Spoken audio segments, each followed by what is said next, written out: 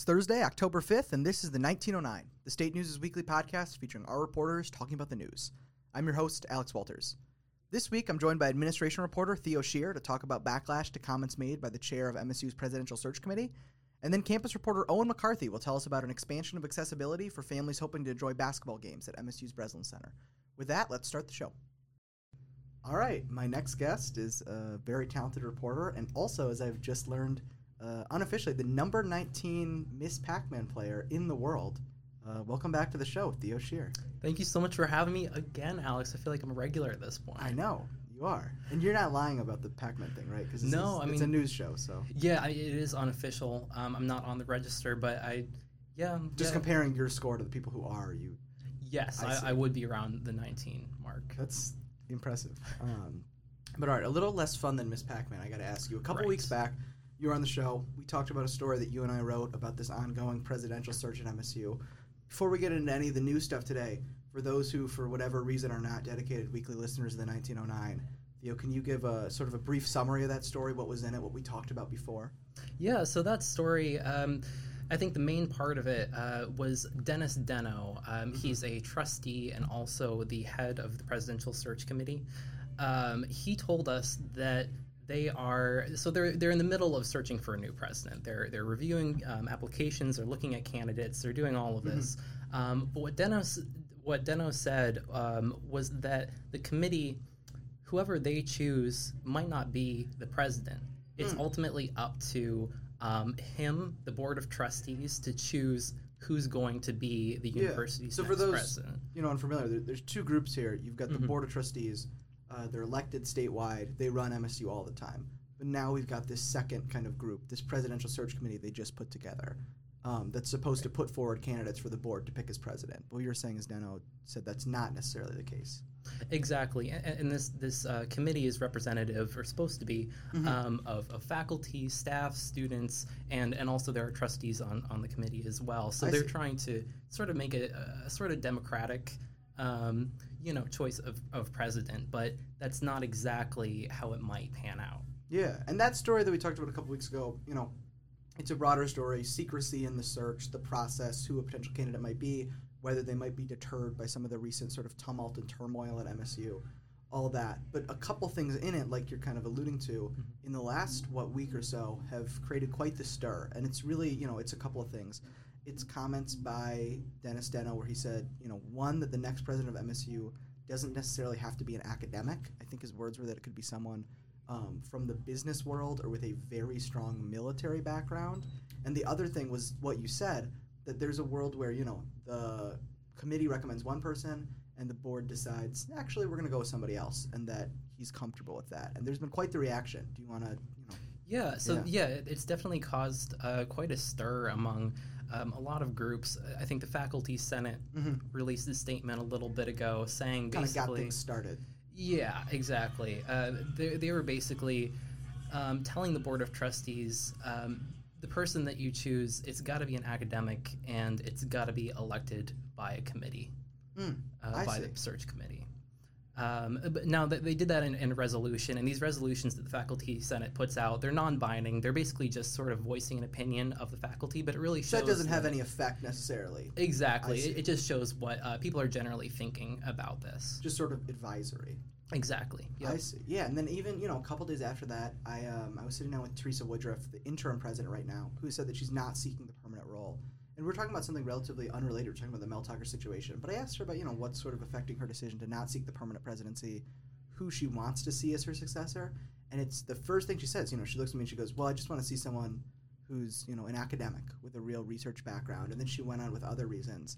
But I thought that was interesting, that she's also kind of pushing back on these comments about Deno. But other administrators have since, after what Woodruff said, after what the Faculty Senate said, also pushed back. You got a letter last week. Do you want to talk about that?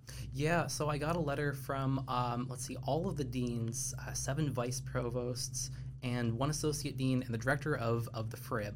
And they were all basically sort of backing what the Faculty Senate said, like just saying they're hoping the board is answering the calls for a fair presidential search, what they consider to be fair and prioritizes these things that the Faculty Senate prioritized, like academic backgrounds and also just elected by the search committee itself.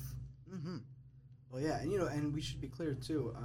That letter that was sent to the Board of Trustees, we wrote about the Faculty Senate resolution. Woodruff, that was another piece we wrote. I've given Deno a couple texts and calls. I've not heard back from him. I don't know what he's thinking. I'm not sure if he's considering this feedback, maybe thinking about changing his mind, or if not. But either way, this has been interesting. Since we published that piece the last couple weeks, there's been a big reaction to those comments. So yeah, well, thanks for coming on the show and talking about it. It was great to have you. Thank you so much, Alex. Yeah, I'll see you again soon. All right, our next guest is here, and he is a newcomer to the 1909, his first time. Do you want to introduce yourself? Yeah, for sure. My name is Owen McCarthy. I'm a general assignment reporter on the campus desk. I just got started here at the start of the semester, and I'm loving it so far. And thanks so much for having me on today. Yeah, well, I'm excited. I love the story. But before we get into the specifics, you wrote about a new sensory room at MSU. For people with no preconceived notion, no idea what that is, what is a sensory room? Yeah, so a sensory room is a quiet space for anyone with sensory needs. And when we think sensory needs, we often think of people who have autism. But it can really be for anyone who can be overstimulated by a large event with, lights and loud music and people all around. Sometimes people with sensory needs just need a place to go to unwind and to decompress. And in these rooms, there's usually a lot of different sort of like fidget toys, comfortable furniture. The lights are like really easily adjustable, so there can be different colors and shades, just depending on people's needs at that time. So like during, a sporting event, a concert, a movie, that kind of thing, you can go and just a place to kind of, I guess, reset a little bit? Yeah, that's the idea. I see. And so this one that you wrote about is a brand new one, just opened up in the Breslin Center, which is, MSU's basketball arena. Yep. Team plays volleyball, plays there too. There's concerts, all kinds of events.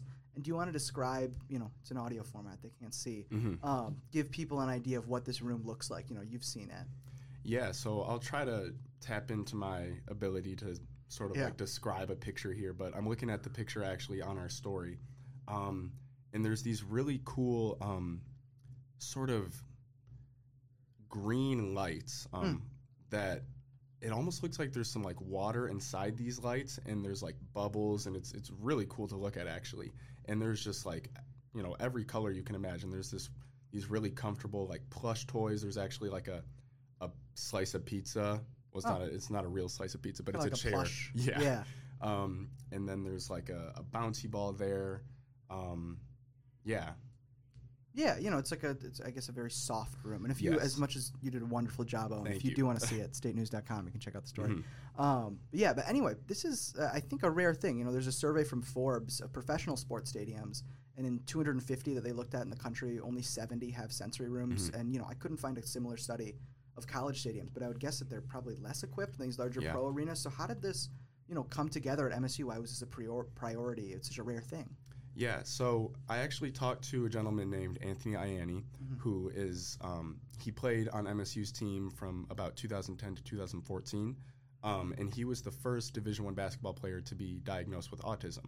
And after he graduated, he's basically dedicated his career to being like an advocate for autism and also anti-bullying. And he, when I talked to him, he really emphasized that the basketball community at MSU and Tom Izzo, there really is a culture of, inclusion and community. And basically Anthony went to the Breslin Center administration about 4 years back and said, hey, I think we should put a sensory room here. It's an issue that's really important to me. And he actually told me he coaches a yearly basketball clinic for kids with autism.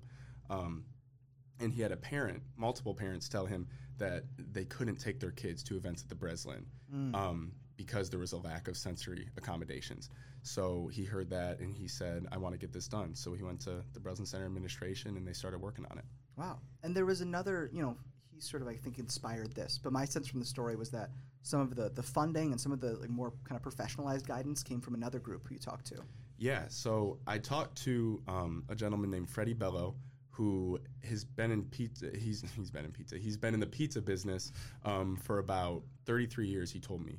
And he actually, it's funny, he, Dave Portnoy from Barstool Sports. Yeah. He does, he kind of got put on the map for doing like pizza reviews. And he went to Freddie's store back in like 2020 and gave him an 8.7 rating. And that's now big. That's big. And ever he's since a tough critic. Yeah. Ever since then, Freddie and Dave are kind of friends, and Freddie's business has just been off the charts ever since then.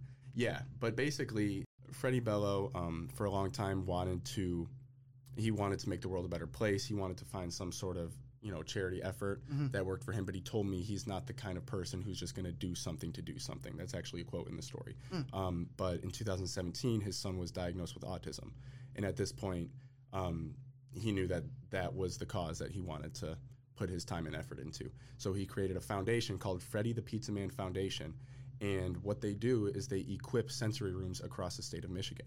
So at this point, they've done 72 schools, and he told me that they buy the equipment, they deliver it to the school, and then he and his family set it up, rather than just writing checks. Yeah. And the Breslin Center is the first large venue that they've equipped a sensory room at, and they're actually opening one at Ford Field too pretty soon. Oh, so, wow. Yeah. And so he sort of, with his experience with his son, can inform not just paying for it, but how to kind of best set it up so the kids can feel comfortable going to the games. Absolutely. And he told me that on Father's Day, in the summer.